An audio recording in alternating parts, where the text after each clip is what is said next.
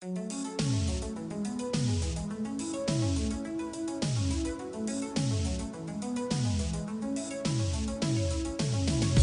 baby, it's not possible to leave it From the shadow of Rockford Tower, behind enemy lines in the belly of the Delaware Way Beast, it's Rob here in Highlands Bunker. We're live to tape. You're not hearing it live, but people are in here. Super producer Carl is here on the knobs, and today we have a big General Assembly kickoff, and I am very happy to be able to introduce both of our guests, the Democratic Majority Whip of the Delaware Senate, Tizzy Lockman. Hello, Thank Tizzy. you. Hello. Thank you for coming. Hello, hello. And the Majority Leader of the Delaware State Senate, Brian Townsend. Thank you very much for having us. Well, thank you for coming in.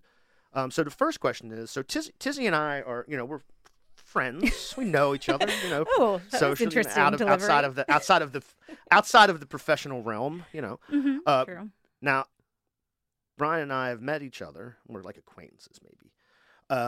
But we've talked about you coming in before, and there was. We'll just say it didn't work out. We'll say it didn't- Reticence? I didn't say that. I just said it didn't work out. Now, when I reached out to Brian and he said, "Well, how about if Tizzy comes with me, we do a big Senate thing?" I was like, "Oh, that's cool."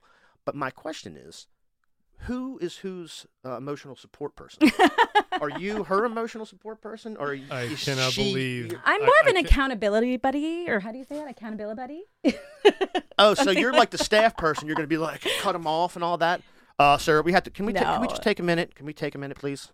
No. Like- We work well together. I don't know. I hope. I like to think we do. I would say I'd be shocked and I'd be honored if Tizzy thought I was her emotional support person. But my guess is she is entirely mine, and the state's better off for it. Okay. I do like. I mean, I like the. I like presenting as a team. Yeah. Senate team. Yeah. I can dig that. I think it's fun. I can dig that. And I'm glad to finally be here. It took us a minute, but I'm. Fun. You got. I mean, you got to make. Things You are gotta, worth there the has to be wait. some mystery. Like, is she going to come on? Is she Yeah. going to have her on? I do like mystery. Yeah. And I'm good It's with kind it. of a Scorpio thing. Well, the first thing I'm interested in, I've said this before, and I really don't mean it as in a negative way. It's just a fact to me. There are, people talk about in leadership. You guys are in Senate leadership, but that doesn't necessarily make someone a leader. Like, but to that end, that's what I wanted to ask the majority leader. I understand about priorities. Not everything's going to get done. Hardly anything really ever gets done. But what if somebody said, what are your top 3 priorities in the Senate of legislation that you want to pass and enact this term? That would be like the top 3 items, and you said that this would make a material change, or this would move the ball forward in whatever particular policy or area. Like if you had to give the top 3, what would it be? Definitely a series of housing bills that'll try to enhance housing stability, particularly for the most disadvantaged Delawareans. I mean, no doubt that's something we had tried to do last time. We're going to gear back up and do it again. LEOBOR and broader reforms that try to improve equity in the criminal justice system broadly, increase trust and confidence in our law enforcement community, and accountability, importantly, in the law enforcement community. I think there'll be a variety of labor bills we try to do that really push the opportunity for people to organize, or to not have to face, while they have their own challenges organizing, not have to face, unfair opposition, and a variety of things. Really trying to drive more labor rights and improving significantly the disparities in the workforce, particularly the construction trades, and it's a tough issue. But anyway, those are the 3. I mean, there are other ones that come to mind right away too. Environmental protections. There's a host of things we want to do there. Probation and parole reform. Senator Marie Pinckney is working very heavily on an initiative there. I guess we keep going on and on. Go through the caucus. Yeah, there's a lot we want to do. But housing, criminal justice, LEOBOR. I think that gives us a labor. gives us a good place to start, because broadly, and we can drill down on a lot of this stuff. But broadly, there are things sitting there that people have worked out. LEOBOR reform. I think it should be repealed. It's a disgrace. It's a real embarrassment to the state. But we know who is a barrier to change here. I don't think there's any question about that. What we don't see is if the Senate leadership and the Senate Democratic caucus have a priority, which was the second one, Leo border reform. Is there going to be some sort of effort to point out the people who are roadblocking your priorities? Do you know what I mean? Sure. Because you have a lot of great priorities, and unfortunately they're the same ones that people have told me the year before and year before and year before, and I believe you guys believe them. Well, I mean, I'm not trying to say that that you're just blowing smoke in my ass. I think you really want to do this, but the next step is to sort of if people are going to be Democrats in Delaware and your colleagues in the General Assembly, or the leader of this the leader of the state party in the state anyway, the governor, it does not have an agenda, apparently, as far as I can tell, or priorities, and he's an obstacle to change. So I mean, if your agenda's failing, which I would say that it is, when do we start pointing out the people who are obstacles to your success? Well, I mean, I'll say on a by the way, to that list, I really should add permit to purchase. Thank you. I was going to do that. Yep. I mean, Tizzy's led on that. and Gun reform. gun reform, yeah, Yeah. additional gun reform. I mean, the one issue that has the most, I think, safety enhancement to it is the one that didn't get done last year. But we have assurances that it'll go a little differently this year coming up, and we believe it will, and we're going to push for it. Yeah, I mean, honestly, I struggle with this like almost every single day. I mean, there have been really serious bills that have passed in the past few years that do achieve progress.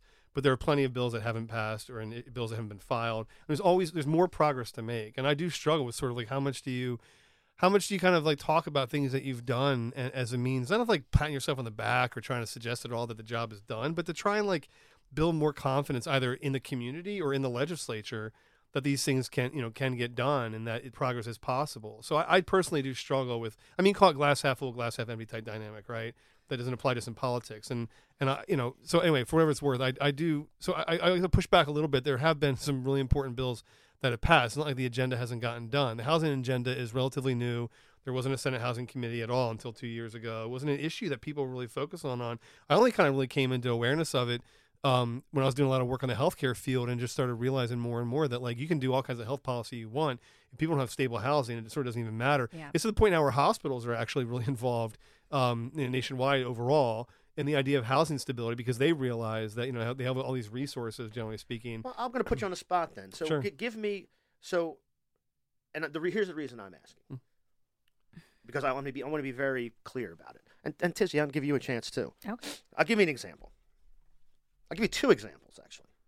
Number one, and this goes to the housing thing. I had a conversation with my new representative. I'm in the suburbs now. I don't know if you know that, Krista Griffith. And I wanted a big push for tenants' right to counsel for evictions. And I want it fully funded. And we went through the whole thing. And she said, well, I can't understand why you think I wouldn't be for that. I helped pass Class E to get some sort of line on a tax document where you could fund. I said, Chris, I'm not talking about that. I'm talking about tenants' right to counsel. This is something you might use on a stump speech. It's something you did or you check a box on a resume. When you're in here, I want specific examples, and that's not it. Colleen Davis gave me one. And it's a great program. Because we were talking about how the role of the treasurer is very narrow and there's not a lot you can do. And she said one of the things we were able to do was take investment income we were making off of some, like the 529 thing. We'll take that investment income, and rather than roll it back in, we can set it aside for adults who age out of the foster care system and set them up with scholarships to trade schools, regular schools, go be whatever you want. Be a historian, be a plumber, be whatever. And obviously, on the face of it, you wouldn't think, well, that's actually great. And I looked it up after she left. In the last 4 years that there are documents on the website, in 2017, it was 14 adults aged out. 18, 12 adults.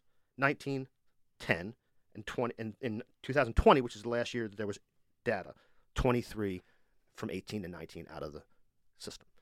Now, for those 50 or so individuals, I'm very glad that there's money set aside to help them transition from a foster situation to education, and that's awesome. But that's 50 fucking people. Like we have to level set where we're at here.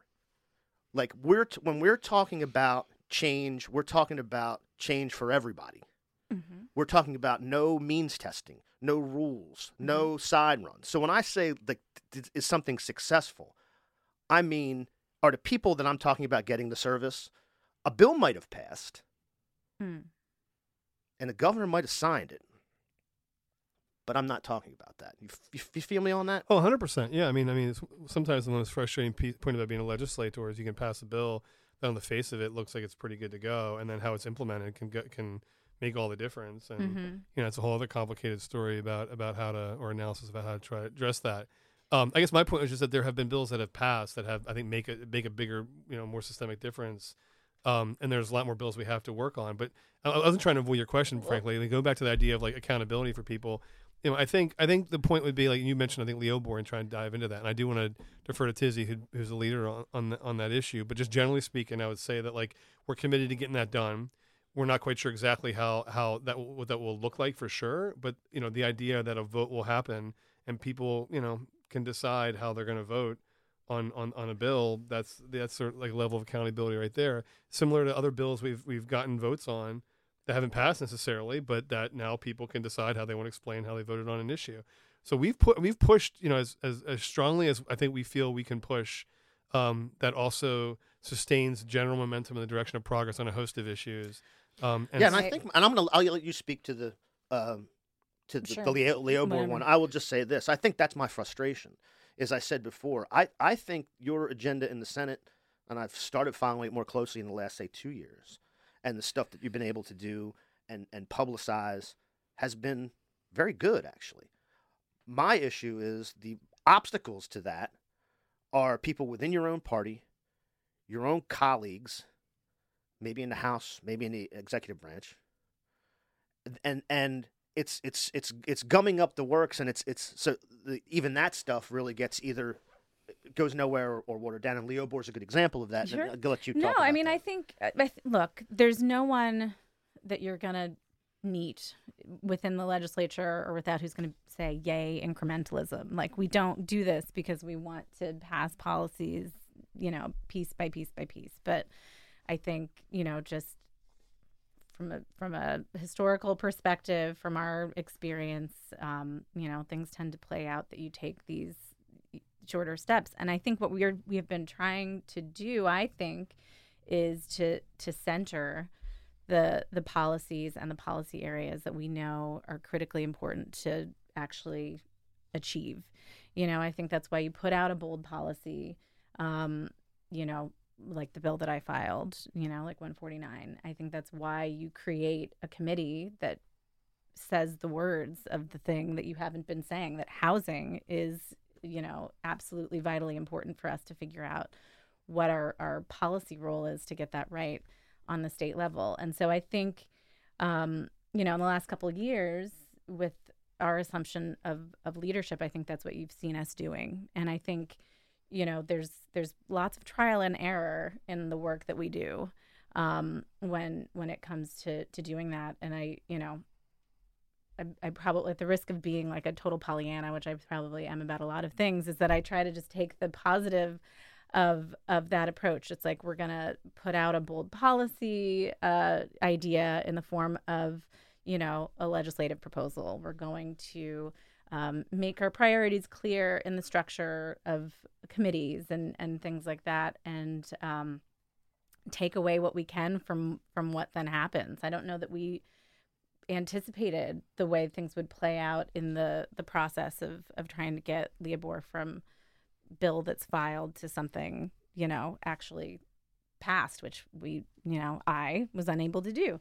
It's frustrating, but I think our job as legislators is to be navigating that policy piece. We have a to some extent, some of that responsibility is, doing the stakeholder work and being, finding that balance between boldness and pragmatism, I guess, depending on who you are as a legislator. I mean, each legislator is different. So, I hear what you're saying in terms of the obstacles, but I think, I don't know. I feel like we plant these flags that show people what we're about, and I think we hope that attracts, advocates and maybe people who want to also be legislators and help us continue to build the momentum that we think that we're firing up, and so that those things can get done sooner rather than later. I'm not trying to say, look, we can take 10 years. And I guess what I'm saying is I include in that effort being a leader, being a political leader. Yeah. And sometimes it feels like, well, let's just talk about the elephant in the room. So with a certain leadership in the Senate, things can get discussed and talked about, and committees look good, all of that. Just this week, I know there was a change on the bond committee. You guys made a little change there, moved the person out. So Nicole will be moved. I guess she's still on the committee, but not the chair of the She's a member of Correct. the So we have a Council. new chair of that committee, which, again, I started wondering what she was about when the call started digging into the Fort DuPont thing.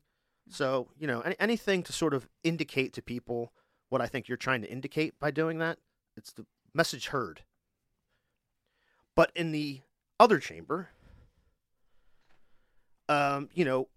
regardless of, what we know happened during the leadership vote and, the gnashing of teeth and the private hugs probably and all of that stuff, we see the committees come out again yesterday or the day before, and they're atrocious. And when I say atrocious, I mean they're set up the way we've talked about it for years to block, to obstruct, to just shove hairballs down the drain. We know that. And so at some point, as part of the process you're talking about, as part of the political process, to rally the troops, I think that dynamic needs to be more clear to do what you're talking about. Do you know what I mean? Like, if you want to find advocates and get advocates excited about Leo board reform, Yeah. or get excited, you're going to have to also get them excited about running for the House and retiring some of these people, because I think that's part of what you're talking about. But I'm not sure how you guys feel about it. Like, the fact of the matter is, I know you don't want to talk about it, but I don't see a way around. I don't see a way around not including that aspect of it in the political machinations that you're talking about. I think that at the end of the day,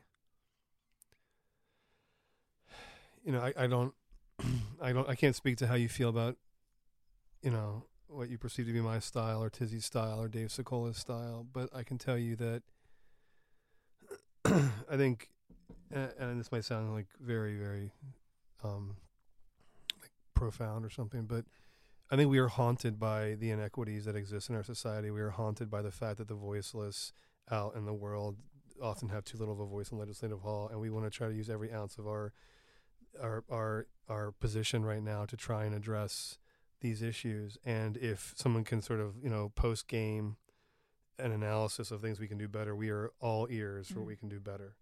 But I will say, and I hear you, and there's so much, like, legitimately, there's so much work and focus to do simply in the Senate. Getting as much good policy through the Senate, getting language tightened up, to some extent, anticipating part of your point about, like, you pass legislation, or at least your point and how I responded to it too, passing legislation that then can be implemented with fidelity, or can't not be implemented with fidelity. There's so much work to do, and to keep, a caucus culture that is supportive and respectful and productive, that then also can translate, we hope, to, successes in the electoral cycle, which are not done simply because of everything I just mentioned. I mean, tons of volunteers out there, tons of grassroots supporters that help swing races. I mean, it was huge for us this year that Kira Hoffner was able to preserve the 14th Senate seat, that Russ Huxtable was able to win over the 6th Senate seat. I mean, this is huge.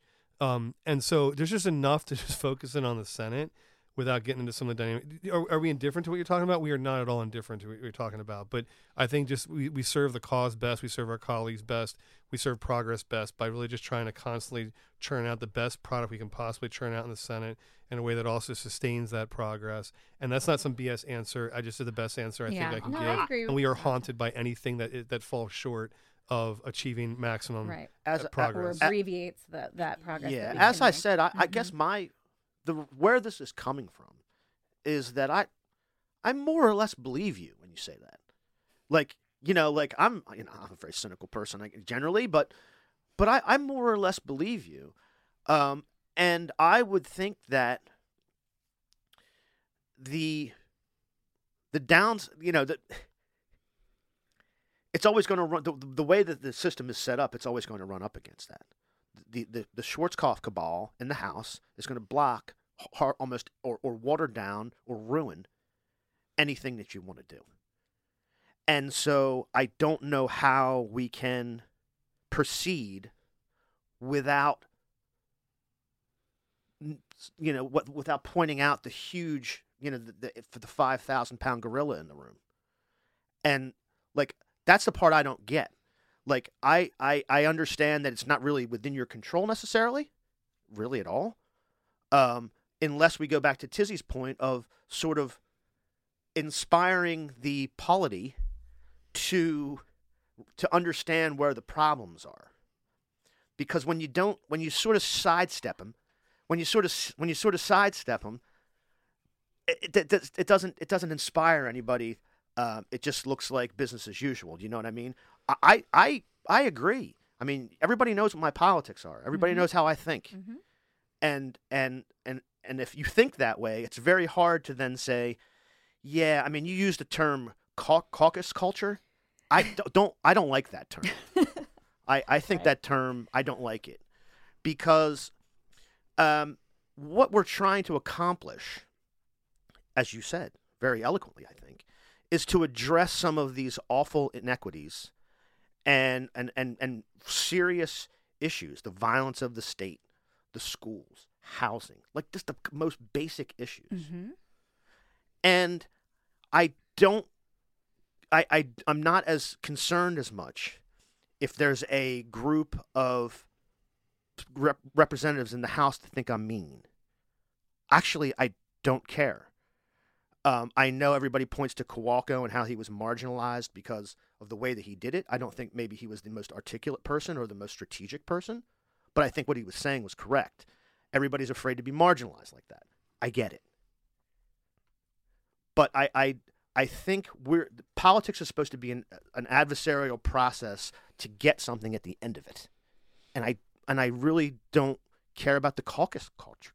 I can't even say it. So you're questioning. It won't even come out of my mouth. You're questioning the collegiality which is probably a general cultural. Well, I think everybody. Touchstone of This the is whole something Carl legislature. and I have talked about before because Carl works with a lot of both aides and members. And I understand when you go to work, the people you work with, you don't want to you don't want to be at odds with them all the time. But the work that you guys are doing is a little bit different than that. And I think that there's too much idea that the best we can do is what we can do and not to rock the boat. Well, I think maybe to be clear, when I said caucus culture, I don't mean some kind of blanket term that applies no matter what caucus and at what point in time you're talking about.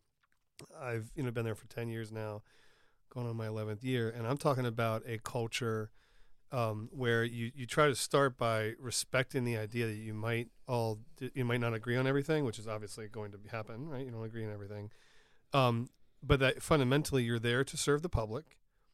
And you're there to try to do the best job you can do. And that let's talk about some things, some tough issues maybe that haven't been talked about, some issues that have been talked about but not with fidelity to sort of data or evidence or and just to, again, constantly try to push forward on issues. And when you identify roadblocks, either externally or internally, you are honest about the roadblocks and you talk about the roadblocks. So, I mean, I hear your point, but I guess I would just say that I'm talking about, I would maybe even think, a caucus culture, if you could bring yourself to say the term, a caucus culture that you might not, disagree with ultimately to the extent that you're acknowledging that there are differences.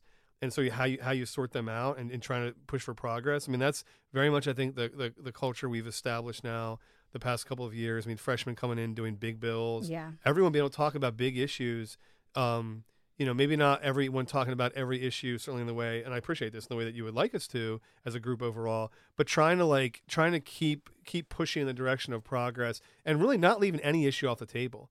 I mean, I don't think there's been a single time we've kind of gone into caucus and been like, well, we can't talk about this issue, we can't work on this issue. It's very much like a look, we're going to work on this, as best we can and try to figure out how to move this forward. Mm-hmm. So that's just a very different culture than I existed before. And I again, don't think- no, go ahead. No, TJ, I was just going to say, I don't think caucus culture is a blanket term by any means. I mean, I think we have an amazing caucus that is extremely diverse in like all the ways. And I think I'm really proud of, we had such a phenomenal set of folks who came in 2020 that we were able to really empower, who like did incredible things as freshman legislators. And I think, that is the culture, I guess, that we've tried to cultivate. I don't know that there's a blanket term for what a caucus culture is or would be.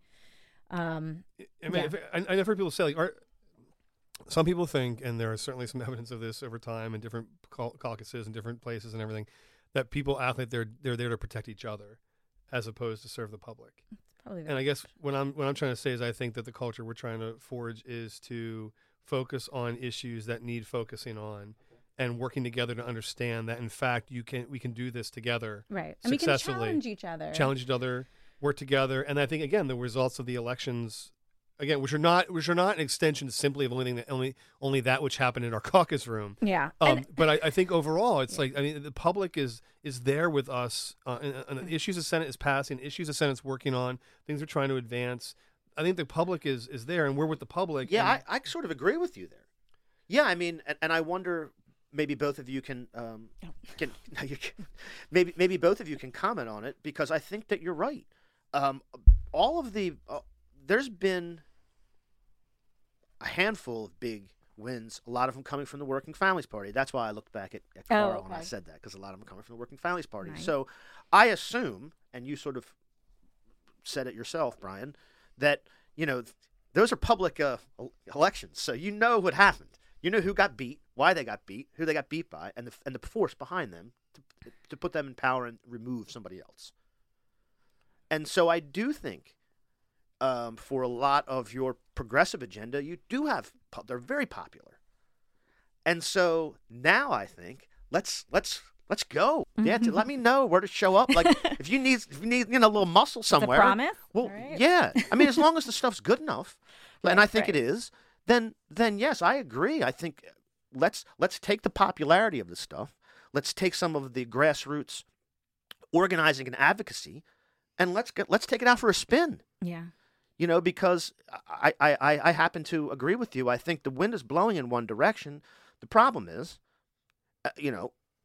as long as there's, as long as there's a little thread that people can hold on to, like grim death, they're gonna hold on to it. That's kind of why I mentioned the House committee assignments and the leadership vote, because all the close calls and all of the primary close calls and all of this other stuff, that's all well and good, but if you don't have the numbers, the people who are in leadership in the House have a particular set of interests that they're serving, particular set of stakeholders, and a particular constituency, and that hasn't changed.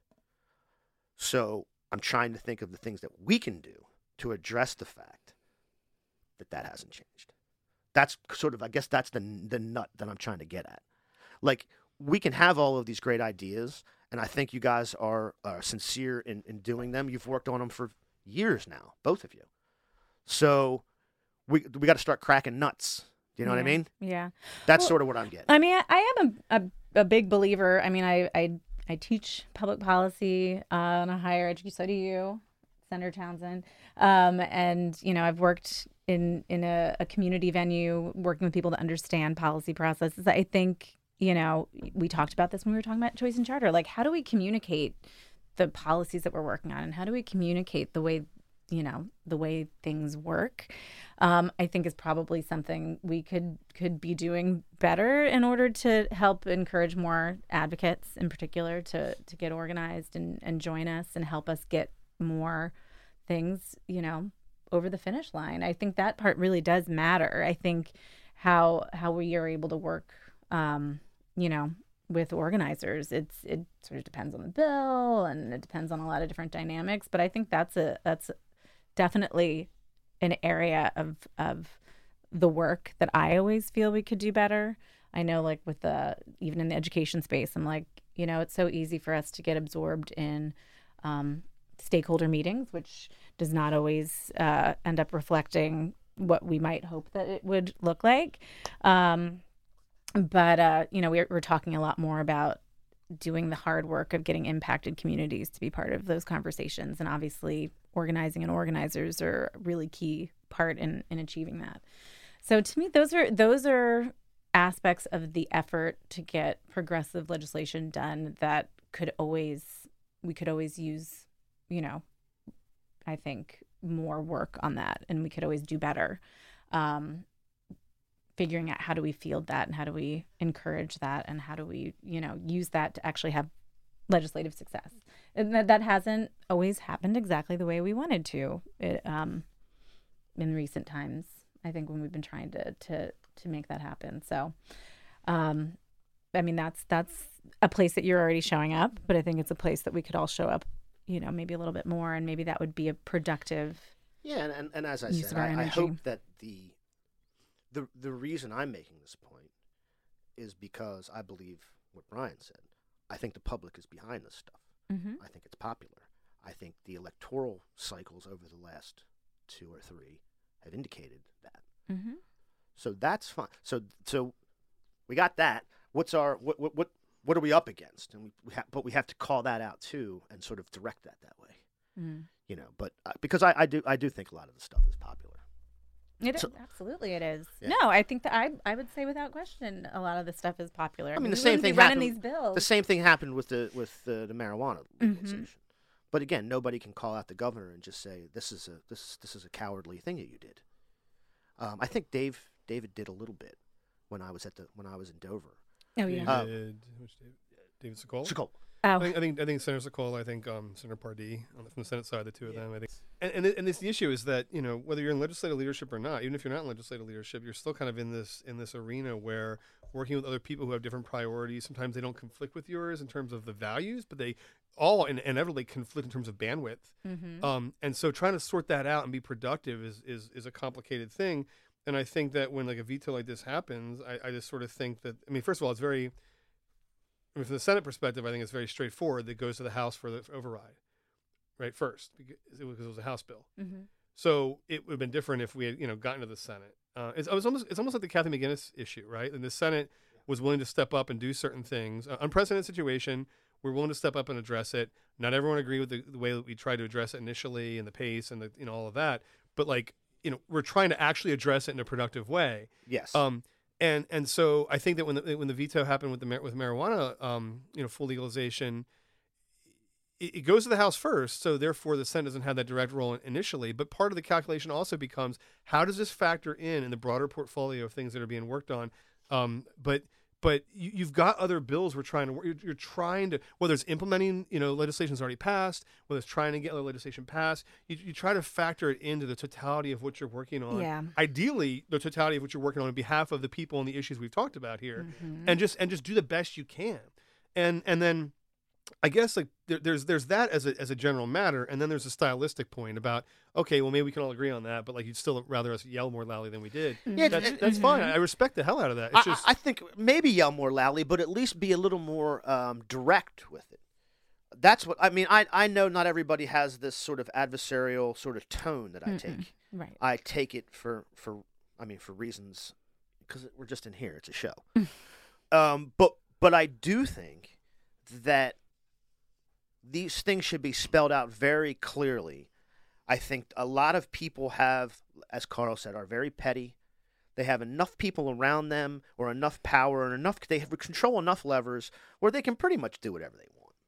Yeah, And again, the only other thing I'll say, and then I'll let you finish, and I have one more topic I want to bring up. But I actually, there's all of this stuff about we still need, we're doing all this other work, and we have this other stuff in our portfolio. You certainly do. But I have to tell you, the stuff that's been accomplished over the last 4 to 6 years is I'm not incredibly impressed with it. I like the paid family leave.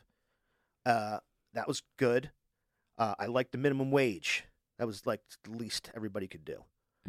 But I mean, on renewable portfolio standards was good. what's that? Renewable portfolio standards was good. Yes. That passed so quickly that I forgot about Yeah. it sometimes. I think changing And law the parole, enforcement- the bail we rolled back because of the crime, because fear mongering about crime. So we had to bail with we had no cash bail, and that actually got tweaked back a little bit because because of crime. So yeah, You're not I mean, excited I have about my standardized school registration system. I mean, That was actually, that was a good. that's actually good. Like, Carl, here's what I'm saying. it's not sexy. That's no Did you correct. pass It's the not school sexy. registration one as well? I think that's. No. Or was that? No, that That was failed. huge. That was Well, a that's failure. I think that's good. No, but I think Gonna that's try an again. like. But That's good. admit that's what I would call that is an administrative improvement. I'm glad that I'm glad that that's streamlined. We're working on the streamlining. The follow Okay, through well, whatever is it important. is. But you Implementation is see what I happening. mean? Yeah, and I'm absolutely. not knocking it. I think it's I think stuff like that does improve. There's been like other administrative stuff that's happened that I thought was good. Like there's stuff going on in housing, which I think is pretty good. But in any case, yeah. I look at those as just like, okay, this is the system we have. It's not that great. Mm-hmm. We can actually improve it over here and just put something online and streamline like the application process or like Krista Griffith said, we can put a check box on this Mhm. thing. Like, yeah, it's not. I'm not going to say it's bad, but the idea that wow, we really bit our tongue and we really got embarrassed on this one, and this guy really fed us a shit sandwich, but we got all this other stuff accomplished. I don't see it. Yeah. Well, I think we're getting fed the shit sandwich more than we're winning. I mean, but like I think we're getting at is I think we do get very, and bogged down is not the right thing. I think we get very immersed in doing what we can do, and that can be very. That in and of itself is a lot of work, and the work of policy making legislation is a portion of our work as legislators as well. We do, we're also responding to things going on in agencies and things that are happening amongst our constituents and how we can be helping them every day too. So I think, do we get pulled away from folk? Does it appear that we're getting pulled away from focus? Are we? I mean, I think that's a fair question completely. See, I don't But- even know if it's that. I don't know if it's getting pulled away from focus. I think it's tonal. you take your lumps, you take it, you get punched in the face Yeah. as a metaphor, and you're just like, well, Yeah. I'll go back and lick my wounds and try to do something tomorrow. So Turn I the don't. other cheek. I don't like turn the other cheek. I'm not a big fan of it. I can tell. But let me get to this last. Do you have something? I mean, I guess Ryan? I just say offline, and not because of won't do on the record, but just like I want to be thorough about it, kind of go through, and I'm sure there are more impactful legislative successes that aren't coming to any of our minds immediately. Oh, for sure. Medicaid dental is one example. Fines and fees. Fines and fees Fines and worked out. I mean, fees. so Fines and fees is a let's good put one. like a list together. We'll get a list over to you, Okay. just so we can kind of Okay. figure out how much we maybe do or don't. You agree. see though when it doesn't come right to people's minds, how maybe if it doesn't. Oh, sure, no, I if it's not the understand. top of your mind. It's not the I top of understand that, anybody's but I also mind. just, I mean, maybe this is like a little more detailed than is necessary, but just because the way you had said it multiple times, just to be clear, and when I said this before, you kind of acknowledged it. I want to just emphasize the way you characterized it just a minute ago about the statement from, I guess you didn't say their names, but Senator Sokola, Senator Pardee. Yes. I can guarantee you that was not received as a little thing by the governor's office. Well, that's good. See, so, that's something again- I like. I like carrying. Yeah, stuff and like like whether, and Those to kinda your point, dynamics. if the public doesn't know the difference, or if not only do they not know the difference, but in fact they like the lack of some other kind of a statement, it may cause them to have less faith in the system. That's a reality that we should care about. We should note and we should care about it. But just that was not a little thing, so there you go. So last big heady thing, I interviewed several months ago Hal Weitzman. Hal Weitzman is the editor of the Booth Review, which is the journal at the University of Chicago's Business School. He wrote a book about the corporate state. What's the matter with Delaware? I know everybody likes to ignore it, which is funny, but I'm never going to ignore it. And it basically catalogs the history of how we became a corporate state, what's going on today between the corporate licensing and the other sort of tax haven aspect to it. So I don't need to belabor the point. But something came up just recently where Jordan Howell in the Delaware Call wrote a story about the University of Delaware getting state money, not getting no, but and then sending other funds that they have offshore as investments. And because they consider money not fungible anymore, I guess, that pile of money is secret. No FOIA. Can't look at it. There was one other thing. Oh, and this also relates to one of your priorities, I think, because you talked about labor and organizing. I think I wonder how we balance that priority of helping people, or at least making it the ground fertile to try to organize, when the biggest organizing I think coup in this state would be to organize the Amazon workers. But it's a little odd that we gave them $4 million to come here, and now we're going to make it easier for their employees to organize. That's going to be pretty funny. So I wonder, like, this whole idea that we're trying to address the inequities for the worker, for the parent, for the student, for somebody who might have been found guilty and done time. We're trying to, all of these people that we're trying to address. But the method in which we address it is, if you can get a job, as a forklift operator for $19 an hour, then that's how we'll just pay them to hire you. Yeah. So I never understand how that all comes together. So the question really is, is there any appetite to go after the corporate state, to try to peel it back a little bit, or to at least try to minimize the I was going to say something about stakeholders. Like,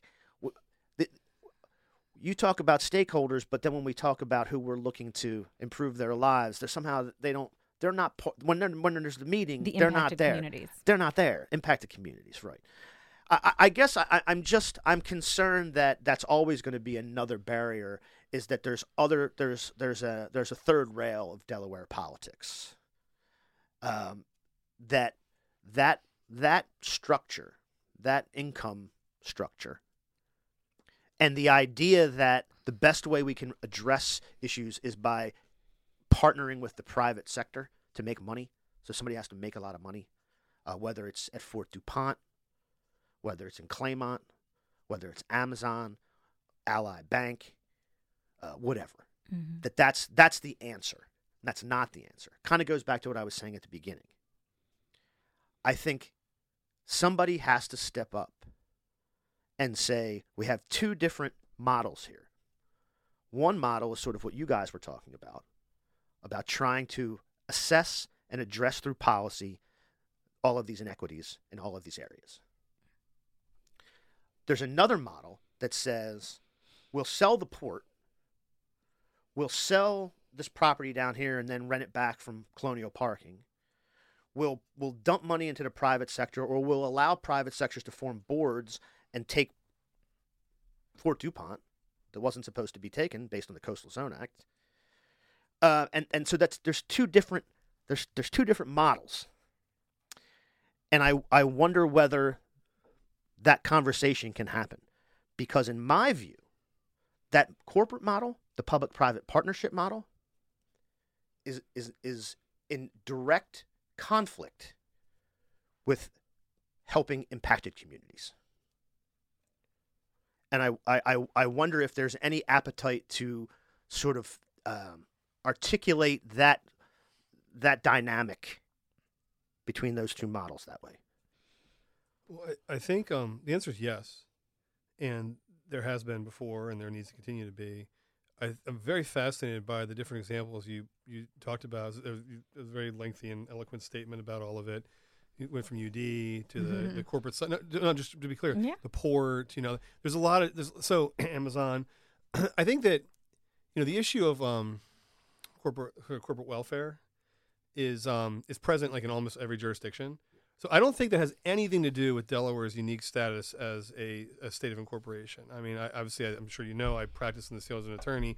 Like all the companies that incorporate in Delaware could care less about the ways in which we have a progressive income tax structure, the ways in which we invest in communities. Like they have no role in any of that, and they can care less about it. They just they have a very solid body of law, a court system that's predictable and accessible and all those things, which actually goes back to the Hal Weitzman book, and we can probably overall talk separately about it, because I think some of what you're talking about here is actually much more germane to what actually happens to Delawareans in ways that it can be negative.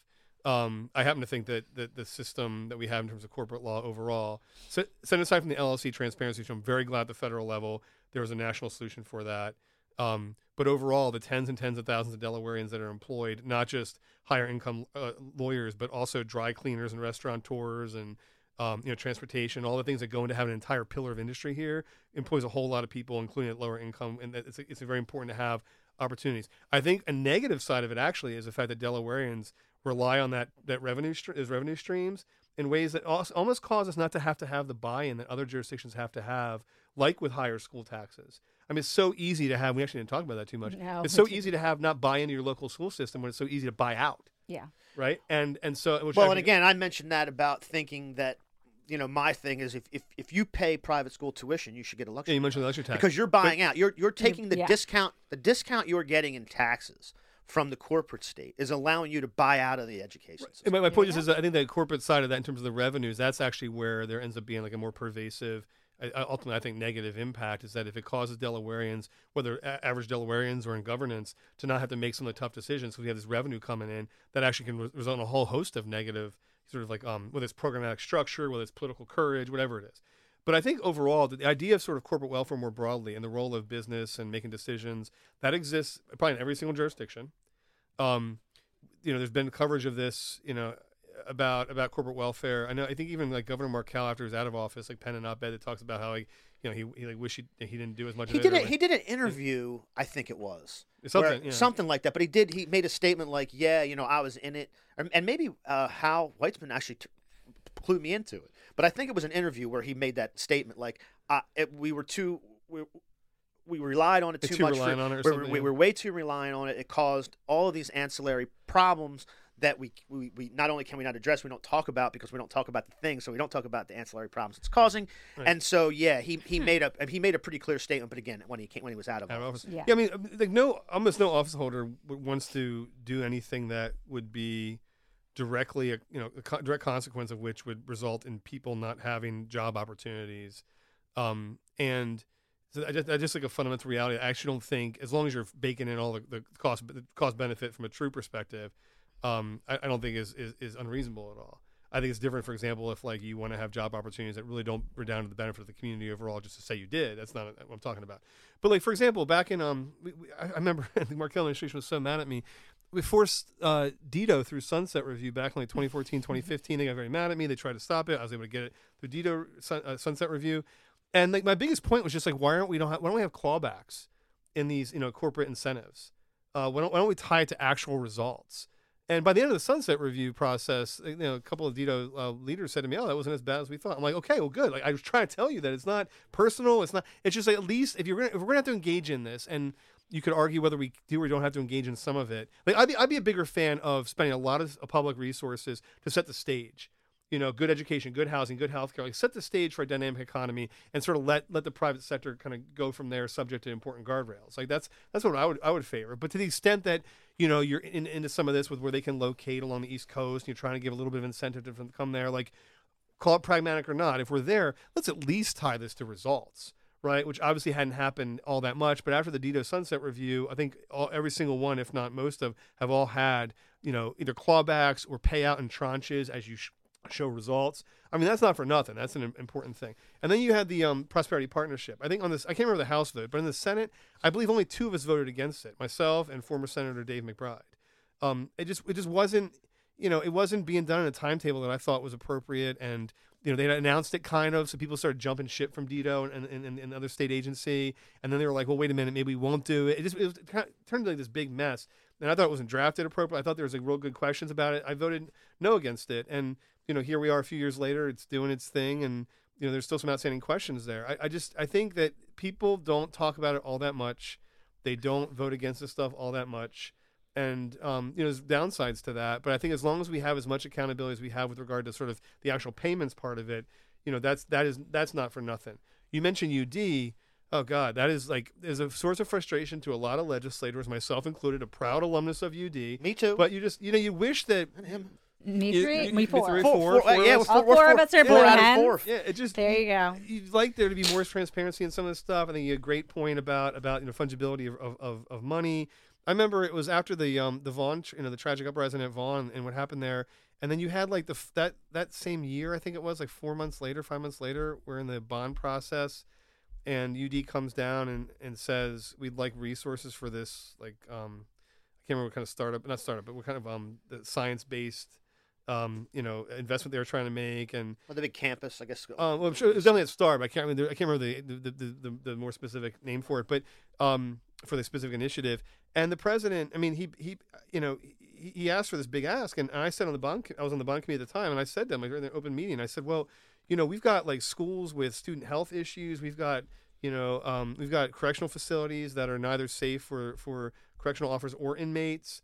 We've got some serious capital investment to make on the state, and we don't have like an endowment to turn to, or we don't have other sources like fundraising. We've got to, and this is all on the public record. He said it in front of the committee in response to him. He basically said, well, you're always going to have, student health issues every year. You're always going to have inadequate correctional facilities every single year. You can get to those later.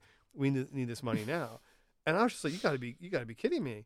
They came up with some gems in front of the money committees. Yeah, for and then the sure. following year he had, I can't remember what it was, but in front of JFC he It's said funny when people get something. nervous doing stuff, and then you could just say anything. Well, Just yeah, say the any thing dumb about thing. the inadequacy of our K-12 system. Oh yeah, some of the issues there talking about that, and just That one and hurt. so UD has, I mean, really at the end of the day, and I get that, like, was it UD and Penn State are the only two that have think this so. level of protection from transparency? And Yeah, and that's the. I guess that's the That's the what kicker. there's that a is. What a list trend. that is, and overall, I mean, I guess the issue I'd say is that overall higher education has become a whole different role in the economy and society than even like 30 years ago, maybe even like 20 years ago. I mean, it's off to the races, and so figuring out what that means from an economic development perspective, think about what that means from a true economy and jobs perspective, and not just giving them a free pass, but just truly figuring out what that means.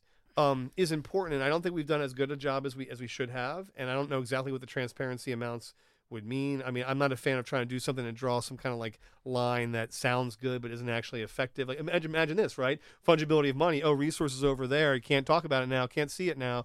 I mean, I think the nature of higher ed, especially good higher ed schools, is become very complicated very quickly, and our politics have not kept up. And it's no surprise to me that in a small state, a small jurisdiction with that big behemoth of an entity, have an outsized influence then in that regard, we're going to be even further behind than other states where any one school or even all schools don't play as big a role in the overall economy or community as it does here. So we've got to figure that out. And God bless Senator Sokola, who's UD's in his district. He's been willing to push legislation over the years, often in coordination with Representative Kowalko, to try and address this issue. So I don't know on this topic specifically where it stands then into 2023. Yeah. Again, Because Kowalko made a big statement at the end of Jordan's piece about, we shouldn't lose sight of this because it's a lot of money. We don't know what's happening, but it is a big employer. So he was just hoping that somebody would pick up the ball and run with it, at least on the FOIA stuff, to at least make it public. If you want to be public and you want public money, then it's public. That's fine.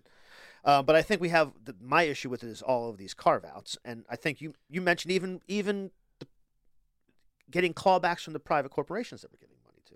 There's got to be democratic mechanisms in this that can be in some way managed by the democratic process rather than hidden from the democratic process. yeah, and so I think there can and should be. I think we should be looking at it. Back to the point about total portfolio, which you're working on. This isn't some like BS answer about like, oh, we can't touch that without offending somebody. It's more like, okay, how do you want to properly prioritize that and the amount of time we have to try and work on a variety of issues?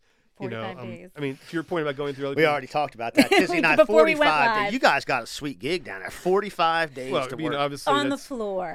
Obviously, you work. I mean, we work literally every single day. We well, we do. were. We did tell a joke before you got here Yes. about like there are people that work. You know, they have Around other the- projects. They're all year doing long. constituency stuff. They're in the community. I get that. I'm not. This is just a general statement. 45. No, it's tough. I mean, 45 I days think, where your Christmas. attendance is taken. Look, yeah, I mean, it is from an era where government had a different kind of role overall, where I think the world and the economy was a lot less complex, and 45 days in a largely agrarian state at the time like made sense overall. But I think that there's a lot of reasons why we should be looking at changing that as well. Not because like bigger government's better necessarily, but because I just don't think this sets us up for maximum success to have the role that I think most legislators would like to have to actually address more issues. It's not that we don't work every single day of the year, most of us, it's that when you have those few days, especially the first few are all ceremonial and everything, Yes. like you have so little time, relatively speaking, to get a lot of things through the process. And look, there's some people who love that, right? And there are other people who are frustrated by it. And I think it's trying to do the best you can with what you've got Yeah. is kind of And, is kind and, of where and that to your is. point earlier, I mean, that flow of session, the flow of those 45 days, can only yield, I guess, so many big pieces of legislation with all the work and, Yeah, compromise and I will say, I think, as Brian said, I think that that's sort of by design. That's why some people sort of like it that way. Well, it's something by I think more legitimate history, perhaps, in terms of that. Yes, but but even now, Now it's more like it let's keep seems it that odd way. that we have all of these different. I mean, but again, this is because there's a model of change that believes that deputizing the private sector to do all of this stuff, to quote create jobs, to do whatever, to develop or whatever they do, like that. This model works fine for that model. Only coming in and doing 2 ceremonial days and then maybe doing business like 41 days, like.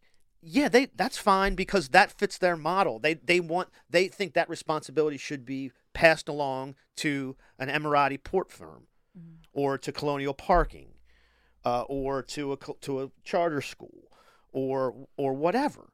And so that's why they like it, because I mean it's a vestige of a small state that 200 years ago was mostly farms, but now it serves the purpose of that camp. abbreviation of our Abbreviation can't. I mean, Delaware doesn't have the legislation. shortest session, around the country, but we also are not a full-time legislature officially with more full-time salaries that might give more people the opportunity to actually run and serve in office rather than try to swing the deal of having multiple jobs. Perhaps it's a whole different level of stress.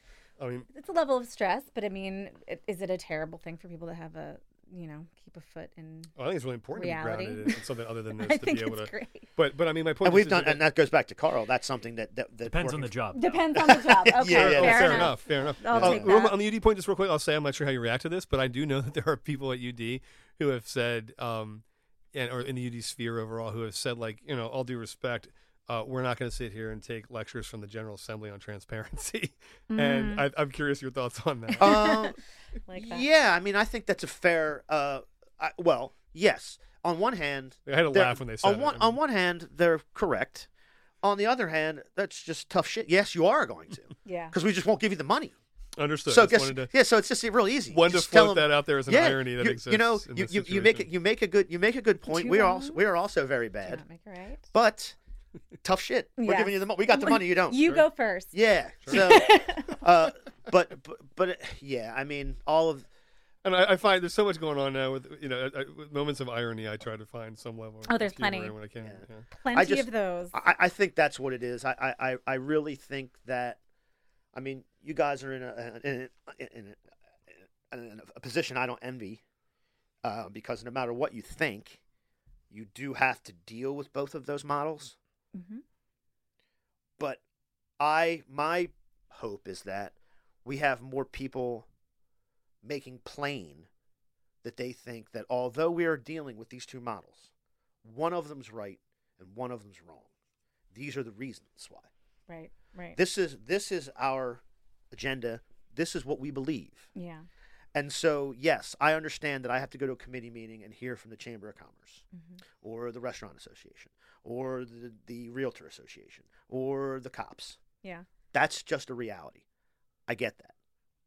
but we don't have to pretend that that's the only reality, Right. or that that's right, or that they're equal. Sort of like we talked about Sure. before. We can look at all of But- these things as a thing, but I don't have to pretend that, the Delaware Restaurant Association has equal footing than every person that works in a restaurant in the state. Correct. I don't have to pretend that. I And I mean- don't think people should. And I think sometimes they do. I think we could do a better job of making that plain. I mean, I probably tend to feel like, well, let's let our actions speak louder than our words, but maybe our words need to fall in better line. But I know that, as Brian mentioned, that intention of like, how do we set that better context for, stronger labor presence and what that could mean in Delaware, I think is an action that we would hope would speak to where the values are there. But, or could we be more explicit about those values? I mean, I do think that it's easy to talk, it's harder to act, Yeah. and we've acted on a bunch of things. We'll get you like a fuller list, although No, I believe Yes. it. I think- I've seen lists. Carl mentioned some stuff. No, I mean, look. no, but it's a great point. Overall, it's a great point. I'm just It saying is. that I think that the idea is, our caucus. There's been a lot of turnover the past 4 years, 3 cycles technically within 4 years, right? There's been a lot of I think from like A to Z, there's basically been a buy-in to like let's approach things the way we talked about earlier in terms of looking at it and pushing and being respectful to each other, but trying to work on these issues. And I mean, every single person in the caucus is working on an issue that you would agree with. Every single person. And so trying to work with them on their projects while all coming together to respect each other's projects is an important dynamic. We've had 2 years where we've been doing that, and we want to try and continue to do it. And thankfully, in the meantime, we've had, overall, broadly as a caucus and as a state, electoral success. And so we'll see where that goes this year. And we'll Yeah. continue to do that in the Senate and hope that, as much of it gets passed ultimately into law as possible. And we'll push on things and, push buttons, pull levers to try and make all of that happen.